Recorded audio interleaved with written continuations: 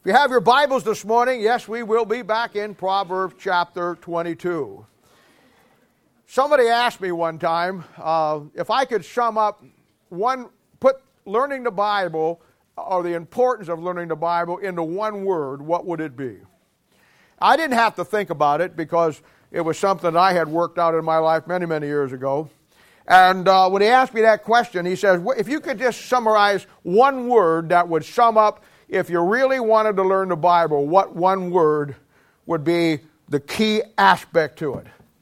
And I told him it would be the word context. You have to put the Bible into a context.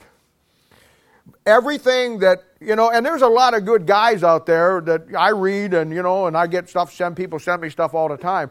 And they're great guys. They love the Lord and they believe the Bible and all that stuff. But I've noticed that when somebody gets off track in the Bible, it'll always be due to the fact that they haven't done the first thing you need to do, and that is establish the context. You never look at a word in a verse without establishing the context of the verse. You never look at the verse in a chapter without establishing the context of the chapter. You never stack a chapter in the Bible, in the book, without establishing the context of the book. And you never take the book of the Bible without establishing the context of that book within the Bible itself. Context is key. And we have been looking at the book of Proverbs, and what I always try to do in teaching you the Bible and giving you everything that you need to be everything that God has called you to be, is to help you understand some of the great truths of the Word of God. And I'm forever pointing out the context of things. Many times on Thursday night when somebody will ask a question, the answer is obvious if they would just look at the context. And I put it before you all the time. And we've been coming through the book of Proverbs. That's how we've been doing it. That's how we do everything in the Bible. And if you don't have a context of what you're looking at within the parameters, then please don't try to tell me what you're believing without the context. A text without a context is the pretext. And you've got to be able to establish that. And in the book of Proverbs, we have been doing that. And last week, we looked at a great verse, put it into the proper context, that was important to everybody who will ever get into the ministry or certainly part of any church. And our key verse, it was a key verse, just one verse we looked at, and it was dealing with those who, through their unbiblical way of dealing with issues, will be used of the devil to bring discord and dysfunction into the body of Christ. The Bible never has suggested that there would not be issues within any church. I think that's a pipe dream that people look for. And I have learned years ago that wherever you got movement, you have friction. But in any situation, there will always be a biblical way to handle it. And God gave us a biblical way to handle it so no damage will get done to the cause of Christ. And I want to say something to you. Whatever you're going through in life, whatever wrong someone has done to you, whatever you feel some injustice has been done to you, put it into a context. It's not about us. It's always about the cause of Christ. We can take something personal, make an issue out of it. And even though we may be right, and I'm not saying there isn't times that you don't deal with things. I'm not suggesting that at all. But what I am saying to you that the old adage, God first, others second, and me last, is a great concept to understand simply because it's not about us here. It's about the cause of Christ. And it's about us doing something or saying something or doing something out of line that causes damage to the cause of Christ. Bitterness is a terrible thing. Bitterness is like a poison. But unfortunately or fortunately, a person who was bitter is like someone who has taken poison and hoped that it kills the other person. The other person never understands or knows about the bitterness, but you carry it around all your life. And it's things like that God has given us through the Word of God for every situation that we'll face. When a Christian will not follow that process that is clearly laid out in the Bible to resolve any issues, then it becomes clear that their goal is not to solve the issue, but they have another agenda that they want to follow. And we've all seen it. If you've been in the ministry or worked with me in any short of time or been in other churches, you see it happen all the time. People talk about the perfect church concept. I always have the joke that if you're looking for I had a guy one time on the phone, he said, well, I'm looking for the perfect church. And I said, well, if you find it, don't join it, because it won't be perfect anymore. There is no perfect church. There is no church that does not have issues. If there was such a thing as a perfect church, you know what it would be? It would not be a church that never has any issues. But the perfect church, according to the Bible, would be one that handles the issues through the Bible. That's the perfect way to do it. We've talked about Proverbs chapter 6, verse 16, where it talks about the 6 things that God hates, the 7th being an abomination. These have been collectively called the sins of the saints. They're the things that God's people love to do. Lying tongue, hands that shed innocent blood, a heart that devises wicked imagination, feet that be swift in running to mischief, a false witness. And then, of course, the 7th one, which makes it an abomination, according to God, is sowing discord among the brethren. We looked at all these things last week, and I showed you out of that verse how that you dealt with it. I showed you that Paul, had to deal with it in the same issues in his ministry, and he said to mark those people and then to avoid them. And then I showed you, that in 1 John where John had to deal with it. And then I took you back way when we started our church. The first series I taught you was the rebuilding of the city back in Nehemiah and Ezra, and the 9 gates. And I showed you how that those 9 gates are ways into a church. And one of those was a way out, and it was the dung gate. So we laid that out last week, and today I want to move on to the next set of verses, and I want to kind of tie them together and help you to see it. And today we're going to move on into Proverbs chapter 22, and we'll look at 3 verses today. Believe it or not, we're going to get through 3. Proverbs chapter 22, verse 11, 12, and 13. He says, he that loveth pureness of heart, for the grace of his lips the king shall be his friend. The eyes of the Lord preserve knowledge, and he overthroweth the words of the transgressor. The slothful man saith, there is a lion without. I will be slain in the streets.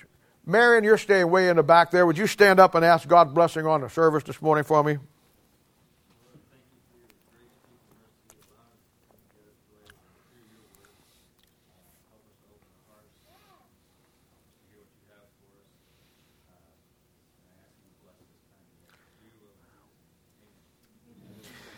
Thank you, Marion. Now, verse 11 says, he that loveth pureness of heart, for the grace of his lips the king shall be his friend.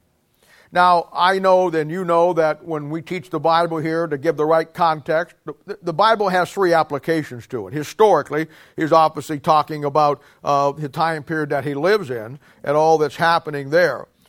Inspiration will be an application to me and you. But doctrinally, it'll be a prophetic application to it. And I always like to give them to you so you can have a complete understanding of the book of Proverbs. So let's quickly talk about the doctrinal first. Now, the doctrinal application to all 3 of these verses, but we're looking at verse 11 right now, will be a reference to Christ on the throne. Anytime, whether it be in the major prophets, minor prophets, the Psalms, or wherever you go, and you find a reference to Christ as king, the context will always be the millennial reign of Christ.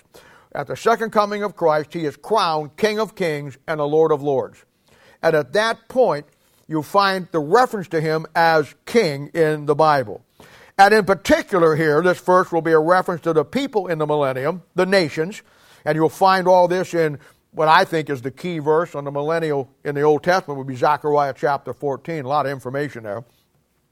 And in particular, a reference to the people in the millennium, the nations, who love the righteous reign of Christ that is over the whole earth.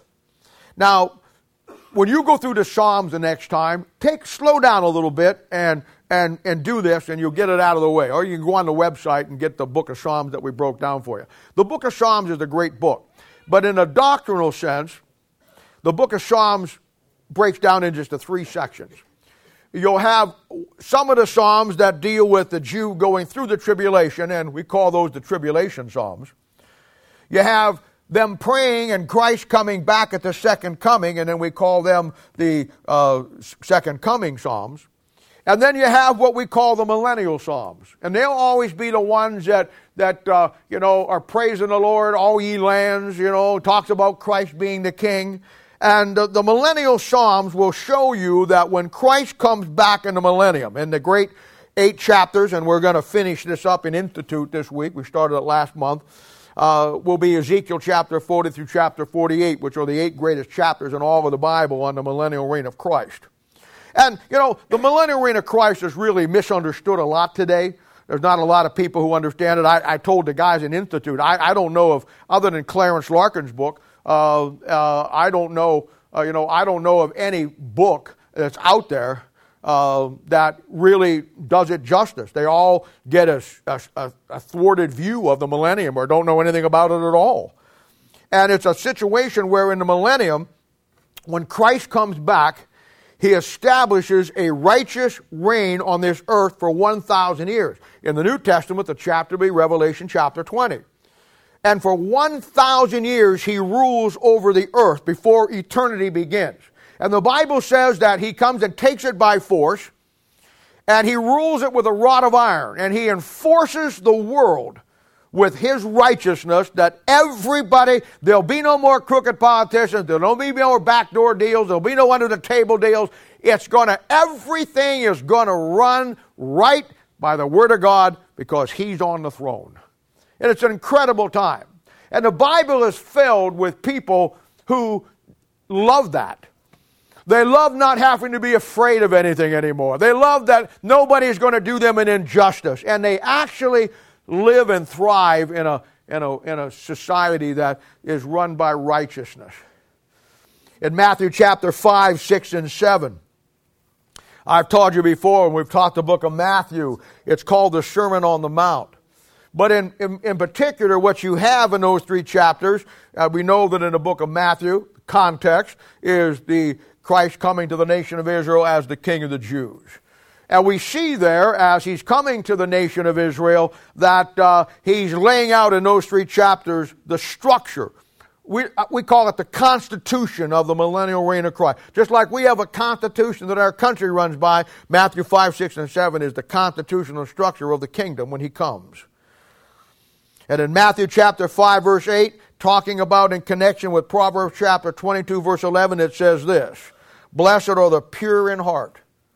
And that's what Proverbs 22, verse 11 says. "He that loveth pureness of heart." So it says within this kingdom, doctrinally, that blessed is the pure in heart, for they shall see God. And of course, they're talking about in the millennial reign of Christ. Now, putting the doctrinal aside for a moment, let's look at the practical, how it fits for you and for me. The Bible tells us that God is pure in Hebrews chapter 1, verse 13, particularly talking about his eyes in that passage. And it also tells us in Psalms 119, verse 140, that the Bible, the Word of God, is pure. So when a Christian has a pure heart, now a pure heart doesn't mean that you're not a sinner anymore.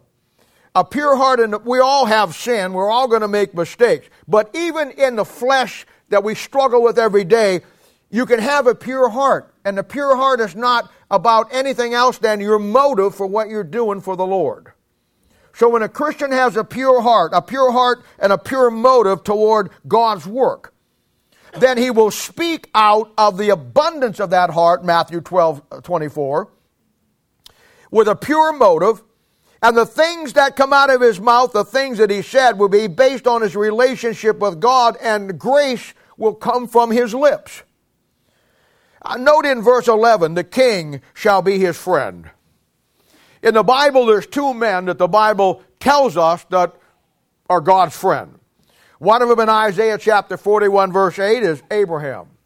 The other one in Exodus chapter 33, verse 11, I believe it is Moses. And both have pure motives in what they do. But at the same time, both make boatloads of mistakes. I'm not condoning the dumb things that we do, but being a dumb person who does dumb things, I'm looking for sympathy this morning. We all do dumb things. But the thing in the midst of what all you endeavor to do for God, you need to keep your motive pure. You do for Him simply based on your love for Him for what He's done for you. You don't do it to get something. You don't do it to get some position. You don't do it to meet some girl that you like or some guy, so now you're suddenly spiritual, so they'll look at you. Oh, yes, it happens. You do it because your motive is pure. We all struggle with things in life. We always will till we get our new glorified body. In me, which that is my flesh, dwelleth no good thing. But even in that state, if a man or a woman puts his heart into the things of God and into the Word of God, you come away struggling as we do with our flesh, with a pure motive to do what God wants you to do. And in time, even the flesh gets somewhat easier. And based on Proverbs 22:11, our being God's friend will depend on simply two things: our pure heart and motive to do His work. You know, you got to ask yourself the question, why are you here today? We do things in our Christian life without ever stopping and thinking why we do it. And the real question for all of us here, really, is why are you here today? There's some people here today because your spouse would be mad if you didn't come. And it was easier to come today than to have a fight this afternoon. Some of you came today because, as I said a little bit ago, you got your eye on some gal or some guy. And you want to be here because they're here. Some of you here because you just have good friends and you want to hang out. And I know that's a very small, minute fraction of this church. But the most of you are probably here today, if I know you well enough, and I think I do. It's because you love the Lord, you love the Word of God, and your motive in your heart is to be everything that God wants you to be. You're not perfect. You're going to have some issues. You're going to struggle with things. But at the end of the day, when all else has fallen down, you're going to stand. And that's the key. That's the key. So the first thing is our pure heart to do God's work. That'll be grace with the right motive. And then the second thing will be the truth that we speak with our lips through grace based on what we have in our heart.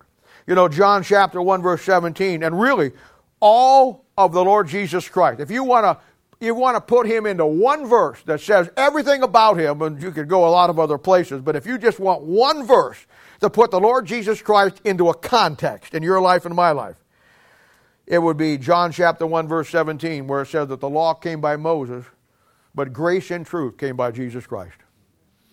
He had the truth, but He had the grace to be able to give it.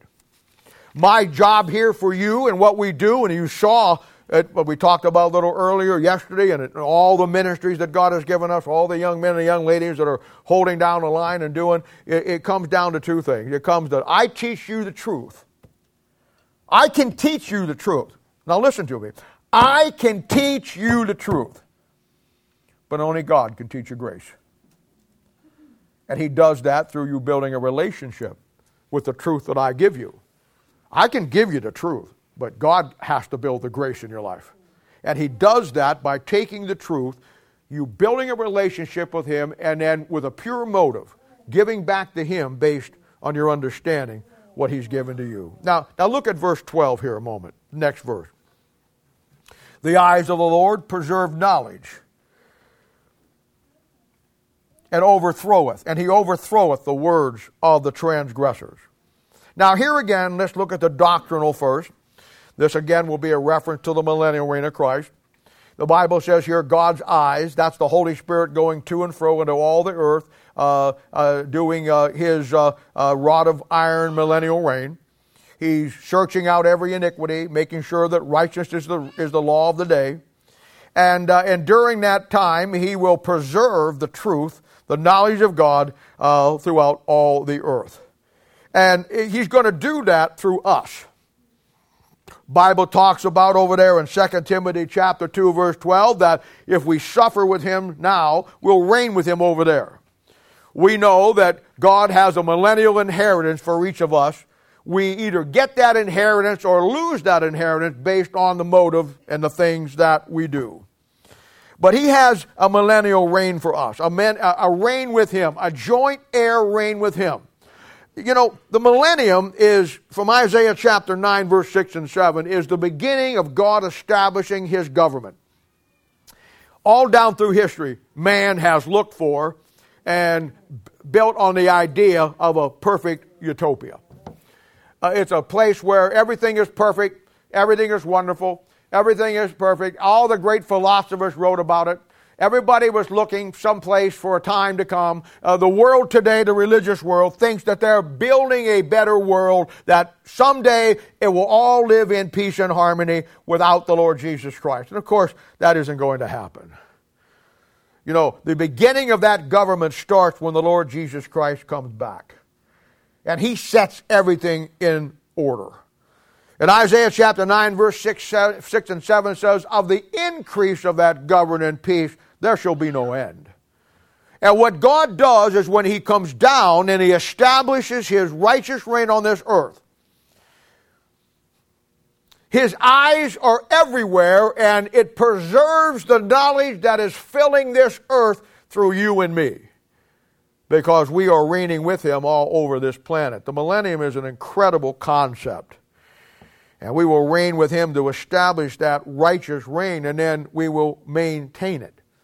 It's hard for us to grasp that today in the world that we live in, where there's corruption and sin and wrong at every turn. But imagine yourself being in a world where there's 100 million people in glorified bodies that know everything you think. And you get on the elevator with a couple of them, and they're going up someplace, and you're thinking you're going to do something, and suddenly look at you and they say, I wouldn't. That's going to be the rule of the day. It's going to be the rule of the day. Christ will establish it with us when we come back, that reign of righteousness, and then we will maintain it with him through that joint heir. Okay? Now, inspirationally. This verse is a great illustration of what God is doing today through his word. His eyes, his viewpoint. You know, Proverbs chapter 15, verse 3 says, the eyes of the Lord are in every place, beholding the evil and the good. Now, the word here that we want to look at in our proverb is the word preserve. God preserving his word. I hear a lot today, and I've heard it all of my life. I've been in the issue over the Word of God since I first got right with God back in the early 70s. And I've heard all the arguments. I've read all the books, both sides. I understand the issue very clearly. And and what we believe here is simply the fact that we believe that the King James Bible is the absolute perfect Word of God. We believe that it was inspired by God, and that it now preserved by God in its final form exactly the way that God wants us to have it. Every word, every chapter, everything. We don't fall into the trap that somebody says, well, that Bible has been redone by man all down through history, and man has had his hands all over it and all that stuff, and how could it still be perfect? It's called the preservation of God. How could the Lord Jesus Christ come through a sinner like Mary, be virgin born without the influx of a man, but come through a woman who was a sinner, who needed, as she all claimed, God was her Savior too? How could God bring his Son through this world system and yet still have him sinless? It's the same system. And I hear a lot today about, well, I don't believe the King James Bible is the Word of God, but I believe that the Bible is inspired, that it was given by inspiration. And I understand all that, but I have another question for you. What good is the fact that God inspired something once upon a time if I can't get my hands on it today? I could give a flip about what God inspired way back when. You and I got to face tomorrow. There ain't nothing in this world that's right side up. Everything is upside down. I need something that wherever I have to face, I have truth. And I'm not going to the internet to get it. I'm not going to read some man's book. I'm going to go to the Word of God first, because there lies the truth preserved for me just the way God wanted me to have it. When I read it, I know that's God's viewpoint. And I tell you, when you have a pure motive with God in your heart, you know what that translates down to? It translates in your heart, you want to make in God's viewpoint your viewpoint. That's what the verse is saying here. I want to see everything the way God sees it. And that Bible says the eyes of the Lord are in every place. You know, Psalms 12 verse 6 and 7 says, the word of the Lord are pure words, as silver tried in a furnace of earth, purified 7 times. Thou shalt keep them, O Lord, thou shalt preserve them from this generation forever. It's showing us that God today has given us His word and preserved it for us. He says purified 7 times. I'm not even going to get into the 7 English translations that went with your King James Bible. As it went through, the language changed and you come up with the purest form of it. I won't even get into that. I won't even get into the 6,000, 7,000 years of God's timeline when He says purified 7 times. The concept of the Word of God being preserved, God preserving His Word. Over there in Hebrews chapter 4, verse 12, it says, the Word of God is quick and powerful and more sharper than any two-edged sword, dividing even asunder the soul and the spirit. And then it says in verse 13, neither is there any creature that is not manifest in His sight, but all things are naked and open unto the eyes. You know what the context of His sight and the eyes are? It's the Word of God. God looks inside you and me. Jeremiah 23:24 says, can any hide himself in secret places? That I shall not see him, saith the Lord. Did not I fill heaven and earth, saith the Lord?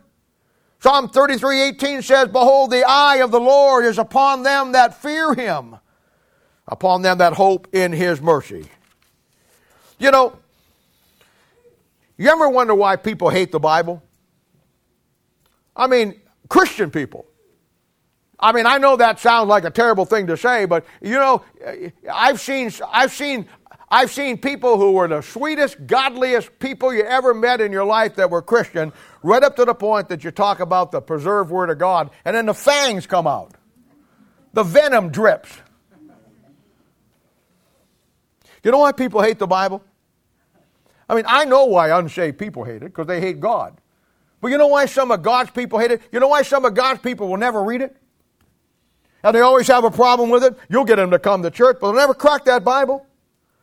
You'll get them to come to church and hear the sermons, but they'll never open up the Bible, they'll never study the Bible, they'll never read the Bible. You know why that is? Did you ever figure it out? I'll tell you why. Because the Bible is the only book in the history of the world and on the planet and the universe. When you open up this book and you start to read it, it starts to read you. And people don't want that. We don't like to be told what's wrong with us. See? We don't like to hear the negative things about us. All of my life, I've been told by people who claim to be my friend, and I was their pastor and they love me, if you see me stepping out of line, you tell me. And I did. That was the end of our relationship. It's the way it works. I don't get mad about that. I understand that. Bible thing, when you have a pure motive, when you have an attitude toward the Word of God that you want what He sees to be what you see, the Bible says that he that loveth the honeycomb, even the bitter things are sweet.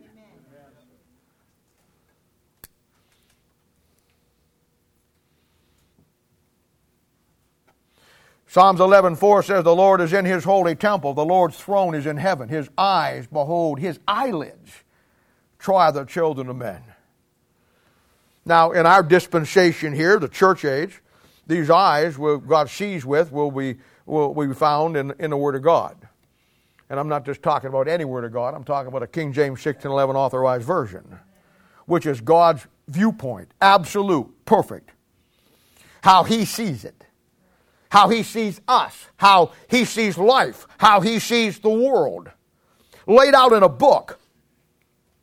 And the Holy Spirit of God, when you have the pure motive in heart and you want to do what God wants you to do, then the Holy Spirit of God will take the book of God, and through the Holy Spirit of God, He will illuminate your eye, either full of light, like we saw last week, And you'll see everything that he sees. Luke chapter 24, verse 45 says, then he opened up their understanding, that they might understand the Scriptures.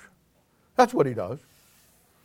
But you don't have the right motive, you don't have the right heart, you don't want to see things that God sees, and you don't like the fact that that book reads you, you ain't getting squat. You'll have to get it from other guys' books. You'll have to get it from preachers that don't know what they're preaching about. You'll have to get it from a dead church where nothing's going on. You have to get it in a place where God is moving and doing things. You have to get it from a place that teaches the book, that gives you the book. And there's plenty of places out there.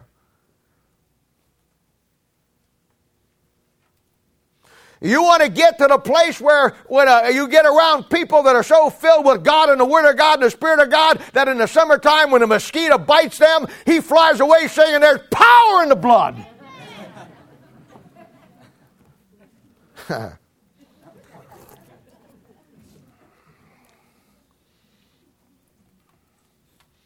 God's viewpoint. How he sees it all laid out in a book.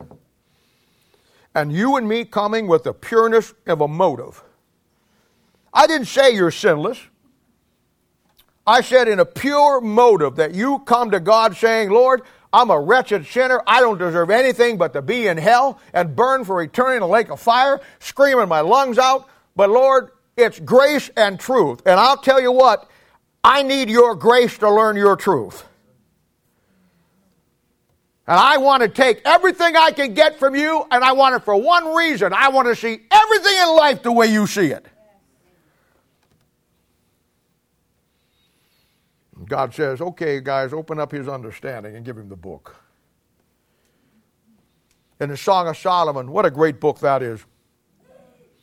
You know, in the Song of Solomon, it's broken around two different concepts. One, it's Christ looking at the church and saying to her how he views her. And the rest of the book is the church looking at Christ and telling him how he views her. And I'll be very honest with you, and I know you're all building your own relationship with God here, and I praise the Lord for it, and you're doing wonderful, and I love you very much, but I want to tell you something. You'll never have the relationship with God and his Son that you need to have till you first understand the book of Song of Solomon. One, how he sees you, and two, how you should see him. I believe that most of God's people are saved. And I believe that they go to church, do all those things. That's great. That's no proof positive that they have a real biblical understanding of a relationship with God. It's hard to have a relationship with somebody you don't know. And you'll never know him till you understand the Song of Solomon. When he looks at you, what does he see? We get the idea today that Christ cares about who wins the Super Bowl. When a guy makes a touchdown, he gets down on his knees and thanks God. Guy hits a home run, he runs on the bases. They actually believe that God is saying, okay, boys, let's get the big screen on. Football game's coming on. We're going to see who's going to win the World Series. He doesn't. When you read the Song of Solomon, you'll find that the Lord Jesus Christ only cares about one thing. It's not tsunamis. It's not the war in the Middle East. It's not all the who wins what sports game or the Olympics, how many gets the gold. America, yeah, show those atheist communisms who's going to get all the gold. That's not the gold God's interested in. These guys worked their whole life skiing down there. I watched a guy the other night flew off that thing on a whatever it was.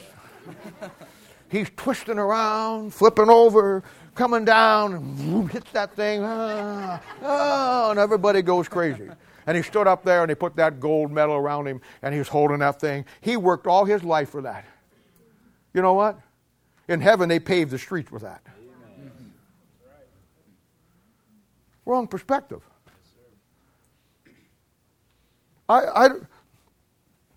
Is that the gold you want? I mean, is that the gold you want? You want it down here where,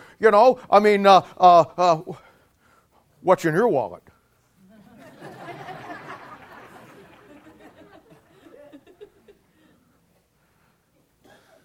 You see, I'm going to tell you something. If the Bible comes down to one word, context, the Christian life comes down to one word, motive. Why are you here today? John, why did you take a team up there yesterday? Why did you guys go over to see that girl? Why did you play the song for her? Why did you go up there and work with those kids? Who taught the Bible up there yesterday? I don't even know. You're all so good. Who taught the Bible? Nobody? Would you play a tape? One of my tapes? You taught? Don't be modest. Who taught? You taught? Wait, you can't raise your hand? Put your hands up high. He taught and he taught. Okay, out of church. No, it's, okay, you know what? Why'd you do that? Why? Why did you do that? Why did you take of your time when you could have been doing whatever you wanted to do? I mean, you're both good-looking guys. You could have a girlfriend. Why aren't you out looking for one? You're good-looking, too. I want you to know that. Why did you do those things, guys? I mean, you went up there. You slept in an uncomfortable place, probably. You had to be up early, stayed up late. Now, okay, you probably stayed at the Heatons, and that's the Taj Mahal. That's where I stay when I go. But it's a thing where you gave up your time. You gave up that. You went up there. John, you took away from your time and all of those things there. Why? Bob's getting ready to go. Why? Why did you do those things? Why there's 80 of you going out this afternoon? You won't find a girlfriend out there.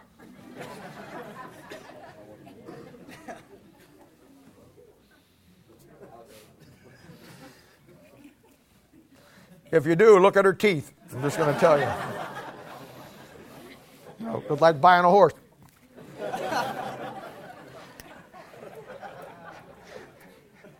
Why? Why are you here today? Why are you going to come back on Thursday night? Why do you do the things you do? I mean, it isn't to impress me or get me to love you. I already love you. I love you if you don't do anything. Why? Why do you do it? I'll tell you why. Because the Christian life comes down to one word. It's the motive that you have. And it's pure.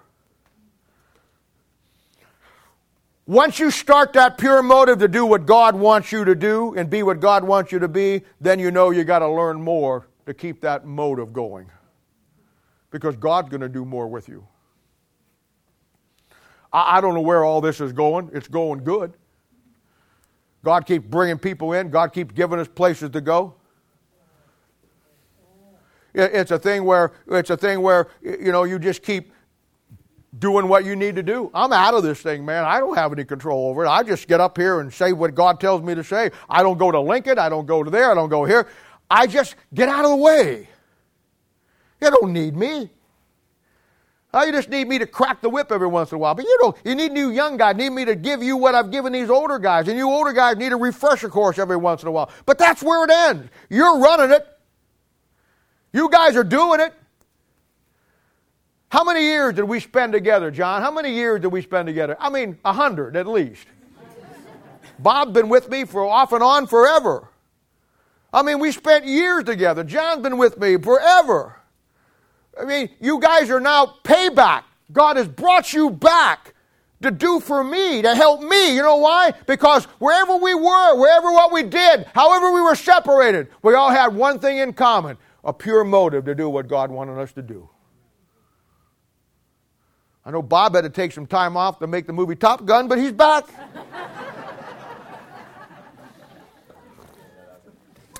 It was on this week 3 or 4 times. I always tell him, I just watch it up to that point. When he's in the movie, then I'm off. I turn it off. Go to Criminal Minds. Get some great sermon illustrations out of Criminal Minds. In Song of Solomon chapter 5, verse 12, the church is talking to Christ, the bride.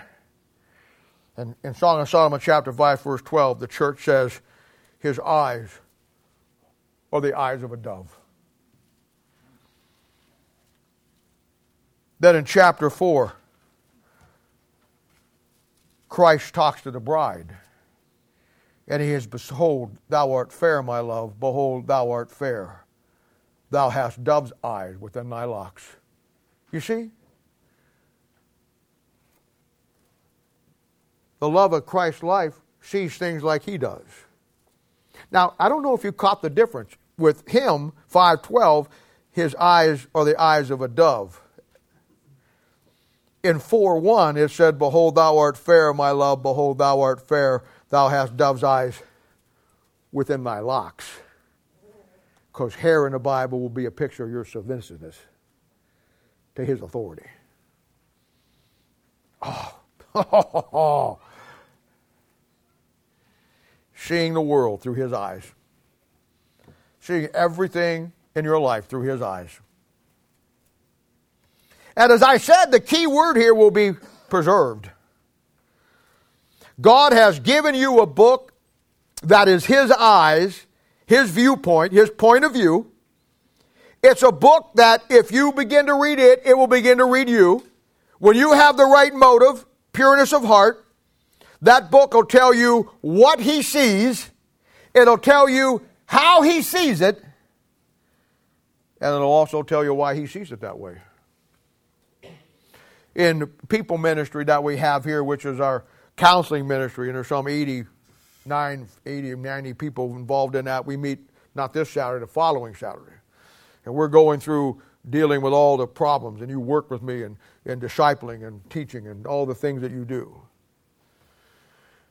And I've told you many, many times the concept that when you're dealing with issues in life, you're dealing with people, dealing with problems, their issues, or even your issues.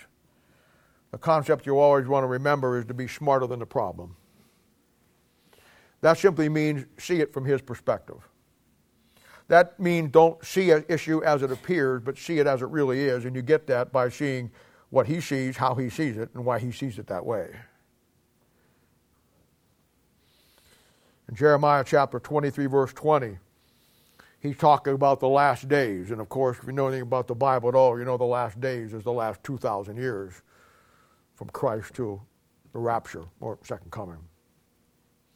And he says there in Jeremiah chapter 23, verse 20, talking about the things of God, he says in the latter days that we will consider it perfectly. They couldn't consider it perfectly in the Old Testament because they didn't have the complete Word of God. In the latter days, you and I can consider everything about God perfectly because we have the preserved Word of God that he's given us. The Bible says in 2 Peter chapter 1, verse 19, that the Bible, the Word of God, is a more sure word of prophecy. And you get into that verse and look at the context. The context is more sure than what? In the context is more sure than the very voice of God. We got a lot of people who say, well, God spoke to me. God did this. God showed me this. God spoke to me. Let me tell you something. God will not speak to you outside the principles of that book. Amen.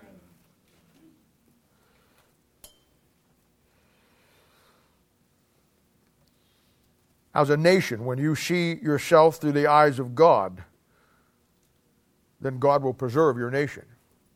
He did it with England from 1600 up to 1900. He did it with America from 1700 all the way up to about 1900. This country knew God, knew who he was, reverenced who he was, knew what his word was, believed that book, stuck with it, operated by it, even our own government, and God preserved it. Look where it's at today. It's like the Titanic. It's going down by the bow. And while this whole nation, like the Titanic, is sinking, everybody in Congress is rearranging deck chairs. But also as an individual, as a Christian. When you look at life and everything in it, through that book, the eyes of God, seeing what he sees, how he sees it, and why he sees it that way, he'll preserve you. Doesn't mean he won't come down and whack you when you need it. But it'll be him whacking you.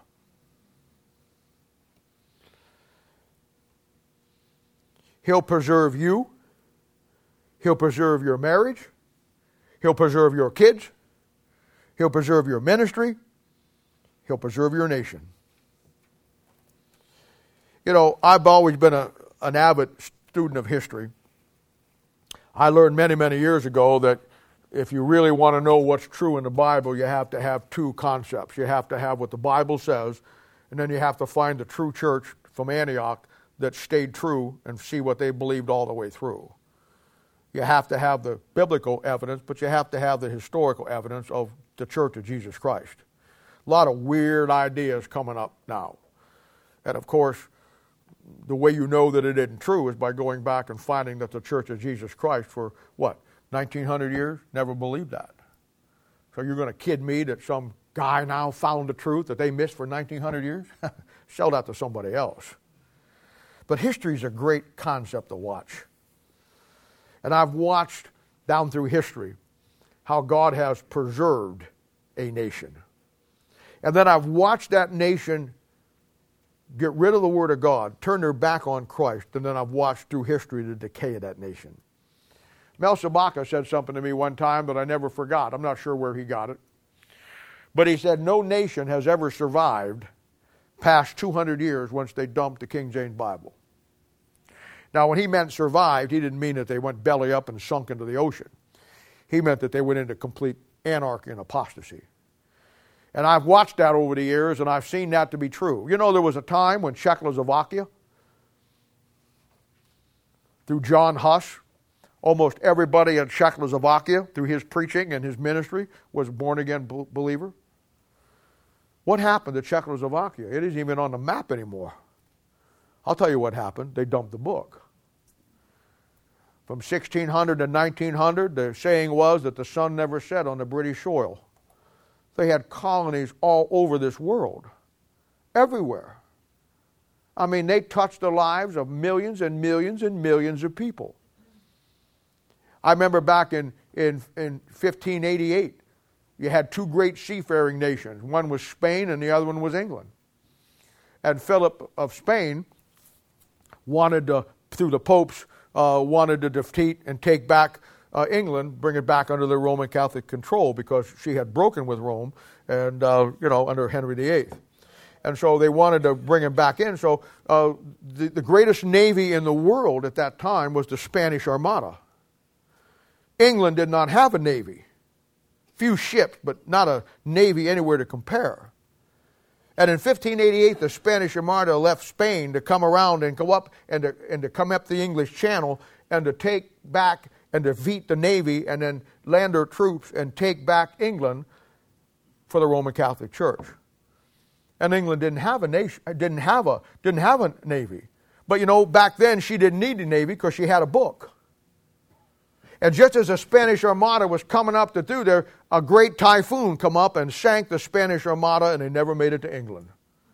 And you have a King James 1611 authorized version today, which is in your hands, in your lap today that you're reading it, because God preserved a nation to give it to you. Amen. And then along about 1900, she does the same thing that all the other nations do. She dumped it. Look where she's at today. Bankrupt. World War II, bankrupt her. America was the same thing. When America was infused in 1700, when the Pilgrims showed up in their Plymouth and all those things, they had, not in their Plymouth, at Plymouth. Yeah, they're like Acts 1. All the apostles were in one accord. And David's triumph was heard throughout the land. But anyway, had the mufflers off. But anyway, I don't know what I was getting ready to say. Oh, when this country was founded on the King James Bible. When Thomas Jefferson put the first draft together of our Declaration of Independence and sent it to the Founding Fathers, they sent it back and said, not enough references to God in it. This nation can never forget what God has done, how God has brought us, and why we were established. You go up to Boston, Princeton, Yale, Cambridge, Dartmouth College, some of the most pagan, godless places on the planet today. When they were started to train missionaries for the American Indians. See what happened? But it's true as an individual too, a Christian. When you look at life and everything in it through the book, then God will take care of you. And I've watched not only the decay of nations, but I've watched the decay of God's people, the church. Matthew chapter 5, verse 13 says that the Word of God is like salt. Salt is a preservative. As long as the nation has the Word of God in their midst, God will preserve it. As long as your family honors the Word of God and does what it's supposed to do with it, God will honor it and preserve it. But the Bible says the salt has lost its savor. And we've seen not only the erosion of our country, because of rejection of the Word of God. We've seen the erosion of the church because of their rejection of the Word of God. And then consequently, the families reject it, so we've seen the erosion of the family. Now look at the last part of verse 12. And he that overthroweth, and he overthroweth the words of the transgressors. Now in Isaiah 54:7 it says this, and this is a good verse if you're ever getting beat up. It says, no weapon that is formed against thee shall prosper, and every tongue that shall rise up against thee in judgment thou shalt condemn. This is the heritage of the servants of the Lord, and their righteousness is of mine, saith the Lord. Now you know what that verse is saying? That verse is saying that your righteousness that you have is of His, and what you're doing for Him, so you don't have to worry about all the weapons that are formed against you. They're not formed against you, they're formed against Him, and He'll take care of it. God's hand of preservation in your life, God's hand of preservation in your family, based on one thing, your relationship with the Word of God that God has given you. You read it, it reads you, it changes you, and you bring yourself in line to it. And a true biblical work, not a work for God, but a work of God, that is based on the Bible, it will always stand the test of time. I have a message that I preach. I haven't ever preached it to you guys. I preached it when I used to preach all the time. I still preach all the time. I mean, other places. And it was simply a message titled, and I don't really title a lot of my sermons, but some of them you have to make it make sense. It was simply, where are they now? You take the Jews, the history of God's people. For 4,000 years, the Babylonians, the Egyptians, the Hittites, the Persians, the Greeks, Rome, the Nazis, the communists, everybody on this planet wanted to wipe them out and take them, even today in the Middle East. And yet Babylon, Egypt, Hittites, Persia, Greece, Rome, the Nazis, the communists, where are they now? They're on the ash heap of history. The Hebrew language is the only ancient language that has survived today. The Egyptian language is not. The Hittite language is not anywhere. The Persian language, the Greek, even what they speak in Greece is not the same Greek of history. It's all gone. And yet after 4,000 years of trying to wipe her out, Israel still stands. You know why? Because God's hand of preserving her is on her. And that's why they hate her. That's why the whole world hates Israel. They don't know this. They don't understand it. They're not that smart. But the reason why the whole world hates Israel is because the whole world for 4,000 years have tried to get rid of her, and she's still sticking around. And they can't understand that it's the hand of God in her world that keeps her. And it's the same way with God's church, any church. It will be here long after the person who doesn't like it, their life falls apart. The church that preaches the Bible and stands on the Bible will still be here when you lose your kids. It'll still be here when you overdose on drugs.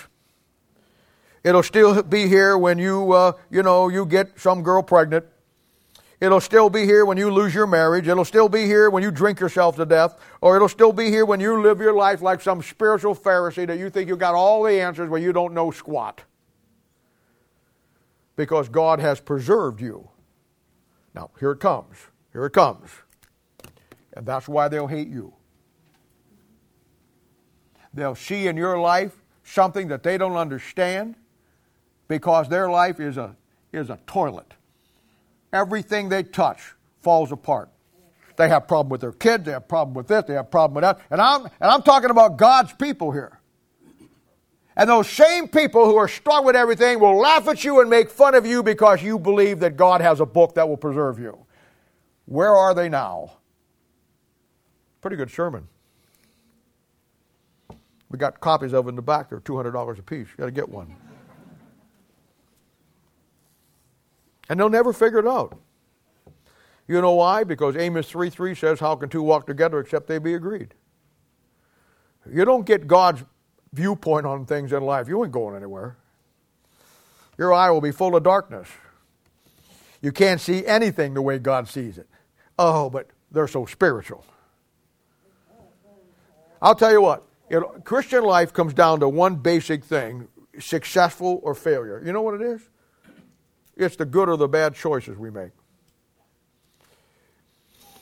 You listen to man, you probably get a lot of bad choices in life. You follow your own heart, what you want to do, you'll probably get messed up in life and have a lot of problems. God's people all their lives have some of the most horrendous issues in their life that ruins and destroys everything in their personal life, in their families, in their marriages, in everything that they try to do, simply because they won't get God's viewpoint and learn to make the right choices based on what He wants them to do. Story goes, a man went to heaven one time. You want to picture an illustration of where God's people are at? Here it is. A man went to heaven one time, met St. Peter walking around. On every street of gold and every place he went, he saw thousands and thousands and thousands of clocks. He's looking around and he's saying, I didn't know, are these going to be around in eternity? Because why do we have clocks for? St. Peter kind of laughed and chuckled and said, well, they won't be around then. The clocks are the way we keep tabs of things. He says, what do you mean? He says, everybody on earth has a clock up here that represents them. And every bad choice that they make in life, the clock moves. He said, wow. And he said, let me show you. So they took him over to Billy Graham's clock, and it hadn't moved hardly at all. They took him over to John Huss's clock, and his clock hadn't moved hardly at all.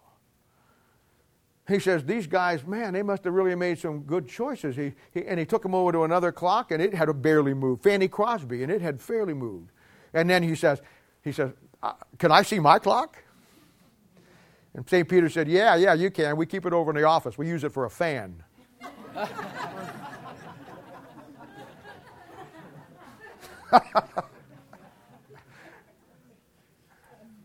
Bad choices.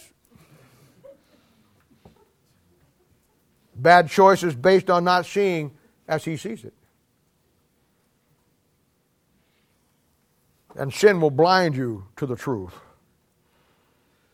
The only answer to life's issues will be the Word of God, which is preserved in a King James 1611 authorized version, and I don't care who tells you anything different. And Job 9:4, one of my favorite verses, what a great verse. He is wise in heart and mighty in strength, who hath hardened himself against him and prospered. And the answer is nobody. Nobody. Not in 6,000 years of history. No nation nor individual who ever threw away the preserving power of that precious book, the Word of God, and neither will any of us. Then verse 13, the last verse here we'll look at today. The slothful man saith, there is a lion without, I shall be slain in the street. Now, again, doctrinally, this will be a reference to the second coming of Christ, and we know in Revelation 5:5 that Christ is called the Lion of the tribe of Judah. And like a lion coming in, He's tearing everything up. Proverbs chapter 20, verse 2, it says, the fear of the king is as a roaring lion. Whoso provoketh him to anger sinneth against his own soul. In Proverbs chapter 28:1, it says, the wicked flee when no man pursueth, but the righteous be as bold as a lion. Hosea chapter 13, verses 5 through 8, he says, I did know thee in the wilderness and in the land of great drought. According to their pasture, so were they filled, and they were filled, and their heart was exalted. Therefore they have forgotten me. Therefore I will be unto them as a lion, as a leopard. By the way, I will observe them. I will meet them as a bear that is bereaved of her whelps, and will rend the caul out of their heart. And I will devour them like a lion, the wild beast shall tear them. That's a reference to Christ coming at the second coming of Christ and tearing things up. Now, on the flip side of that, if you know your Bible, and I know many of you do, you know that the devil also is portrayed as a roaring lion. The devil is the greatest imitator of Christ of anywhere in the Bible, 2 Corinthians chapter 11, verse 14. He transformed into an angel of light. We know that. So the Bible says in 1 Peter 5:8, be sober, be vigilant, because your adversary the devil, as a roaring lion, walketh about, seeking whom may devour. Now most Christians have no real understanding of the devil, so they're afraid of him. They don't understand Job chapter 41, of Job chapter 40, where God lays him out completely, and you see there's no reason to fear him. But it's that very fear that we have because we don't know him and understand him that he will use to defeat us. As a child of God, we never fear the devil, but as a child of God, you have to respect the devil for who he is. Bible says in 1 Chronicles chapter 16, verse 22, that we touch not the Lord's anointed. And the Bible says in Isaiah chapter 28 and Ezekiel 28, Isaiah 14, that he is the Lord's anointed. So you don't touch him. Why, even Michael in Jude chapter 1, verse 9, even Michael the archangel, great in power, when he was up against the devil, wouldn't bring against a railing accusation. He said, the Lord rebuke thee. So you don't have to be afraid of him because he cannot devour you. But you need to respect him. And that's true. Win or lose, and as an unsaved man or woman, you will be devoured by the devil. There's no question about that. If you're sitting here this morning and you're unsaved, God help you, down the line someplace, you will probably get devoured. I mean, either in dope or in booze or in some kind of stronghold in your life. But a Christian can never be devoured. You know, there's a story back there in 1 Kings chapter 13, verses 11 through 34, which I think is a great story. And I've always thought that, and I always teach it to young men that are going into ministry because it's a great illustration of that. And back there you had a young man of God who got a message from God to go preach. And so he's on his way, and the Bible says, and I have a title for this sermon called, There Was an Old Prophet in Bethel. So he's on his way to go do the work, and he meets this old prophet. The old prophet says, where you going? And he says, I've got a message from the Lord, and I'm going to go preach it. Just like so many young men. And the old prophet said, well, I've got a message from God, and he told me to revise the message that you have. See? That's what they do. Where you going, son? I'm going out to preach the Word of God with the greatest book the world has ever seen. Well, God showed me that book that you're going to preach is not perfect. Let me show you one that is. That's how it works. So the young man yields, goes with him. And he winds up, make a long story short, God kills him, the young man. And verse 24 of that chapter says, and when he was gone, a lion met him by the way and slew him. And his carcass was cast in the way, and the ass stood by the carcass. Now God allows this young man who had a message, who listened to somebody else to take the message of God out of his hand, he gets killed. This is the picture of the lion, the devil, coming down and taking your life. But I want you to see something here. Look at in verse 28, later on in our story.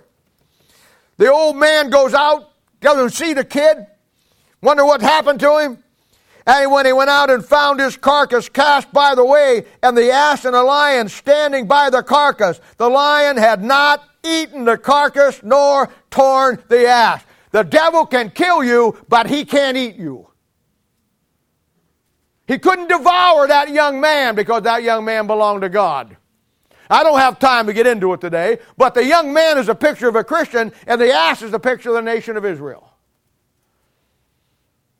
The devil only exists in the fear that we have of him by not understanding that greater is he that's in you that's in the world.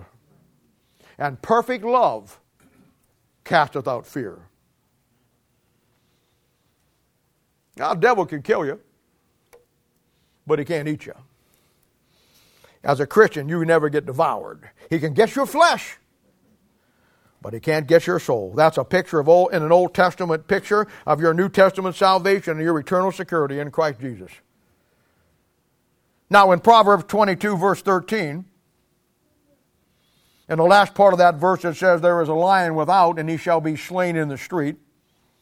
That's a great verse on why men and women, God's people, won't serve God all the way. I've seen God's people all my life that only go so far. They get saved, they get discipled, they come to church, but that's all the farther they'll ever go. They'll never step out and go with a team up into Lincoln. They'll never do this. They'll never take a prayer group. They'll never do this. They'll never do that. They come, they get so far in it, and then they won't go any farther.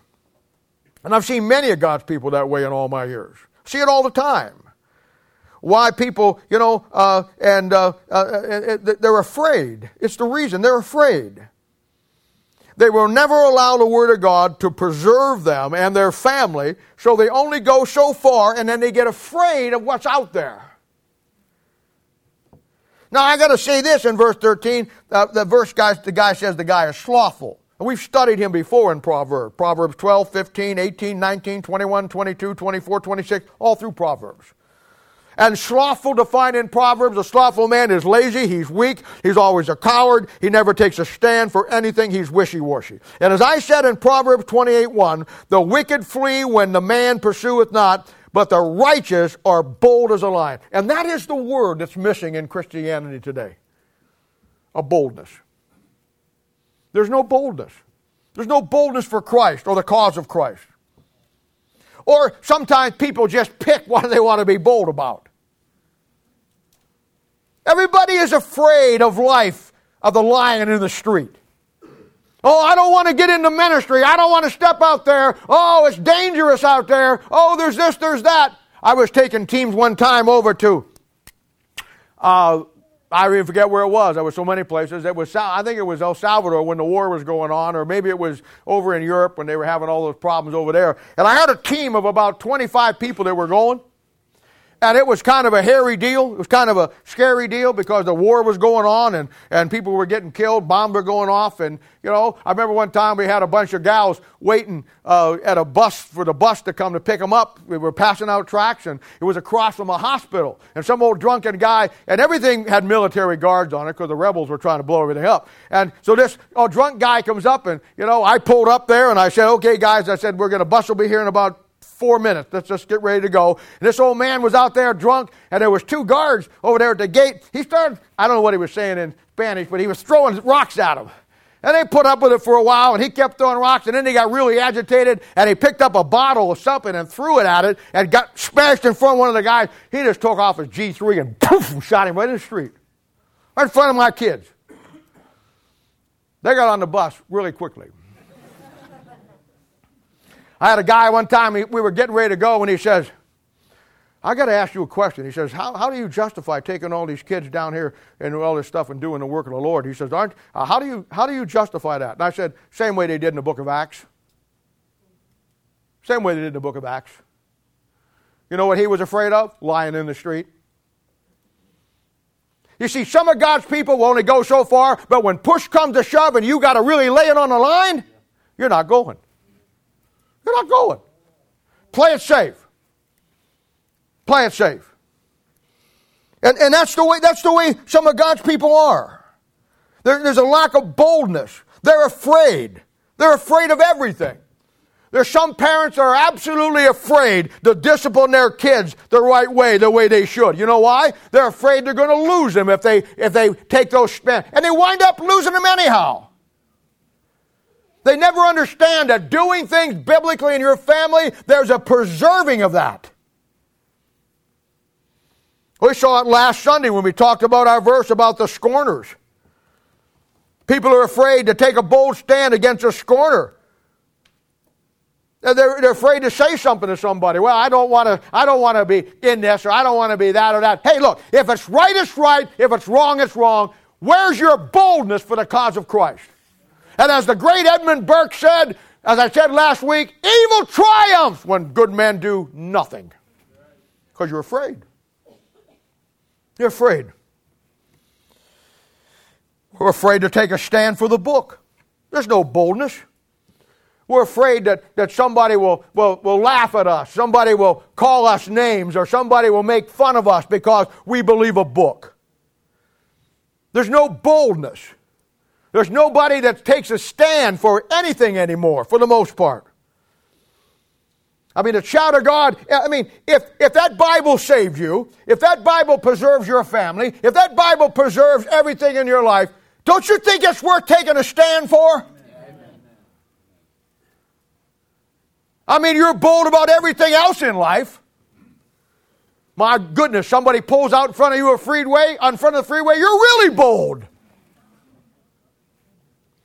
But somebody can say something against the Lord. Somebody can do something here or do something there, and you just keep your mouth shut. You're afraid. Afraid of the lion out in the street. Some of God's people afraid to take a prayer group. They're afraid to disciple somebody. They'll go so far.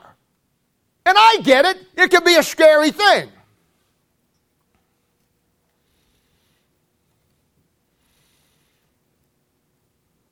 You'll never step out to do something for God that, well, God won't have your back. I've had people that said, well, you know what, Bob, I'm really afraid to disciple somebody. What should I do? I said, disciple somebody. Well, what do my worst fear? Oh, the lion in the street. My worst fear is if they ask me a question that I don't know. What do I do then? I don't know. But I will find out. You act like it's some cardinal sin not to know the answers. I don't know the answers to all the Bible. There's Thursday night people ask me questions, I don't know the answer, but you guys are so stupid, I just make them up and you don't know the difference. Not true.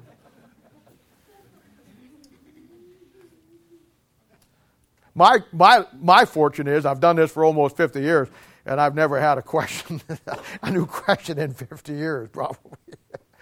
But I'm telling you, you're afraid. And then I tell them to do it, and then they do it, and you know what? I always get a phone call. Bob, I just discipled so-and-so. I'm so excited. Can I talk to you? No, I'm busy. I'm afraid right now. I can't talk to you. I want to tell you this. Can I tell you? Yeah, go ahead and tell me. Okay, tell me. And I want to, I listen, because that's my job. And they said, I tell you, I met with so-and-so tonight, and I discipled them, and I'll tell you what, it's just like I don't know what happened. It's just like I started remembering everything every question that they asked, everything that they said, it's just like the Lord gave me everything I needed to know. And I just wondered, I am so excited. The greatest thing I ever did was disciple somebody. And I'm thinking to myself, yeah, you only waited 47 years before you do it. You're going to die next week and it'll all be over. I'm saying to myself, that's exactly what I mean. You were afraid of the lion in the street that you don't have to be afraid of.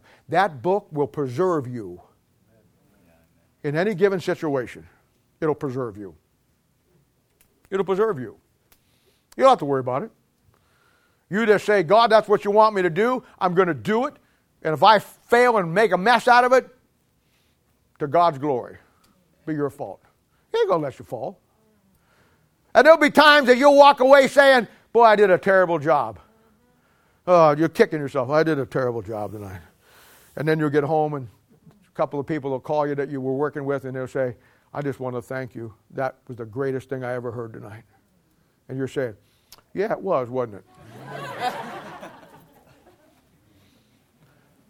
Lying in the street, walking up and down, roaring at you. Oh, I'll go into Christianity just up to the ankles. Ooh, I'm not going anymore. There's a lion in the street. You don't worry about that. Somebody says, there's a lion in the street. Where's he at?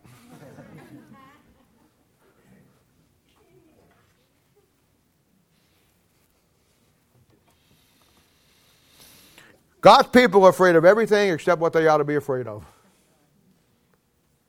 And what you ought to be afraid of more than anything else in life is not fulfilling what God saved you to do. Amen. Paul said as a Christian that we should be boldly take our stand for the things of God. In Acts 13:44, they were preaching and they didn't like what they heard. And so they started giving them all kinds of problems. Verse 46 says, then Peter and Barnabas waxed bold. And he said, it is necessary for us to give you what we're going to give you because God wants to give you a chance. Now that we've given it to you, it's on you. We're out of here. That's bold.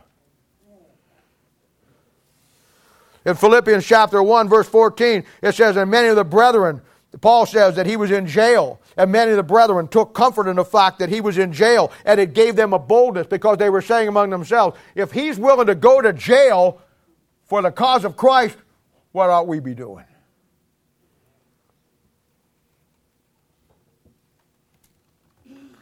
1 Thessalonians 2:2, it says, but even after that we had suffered before, we were shamefully entreated.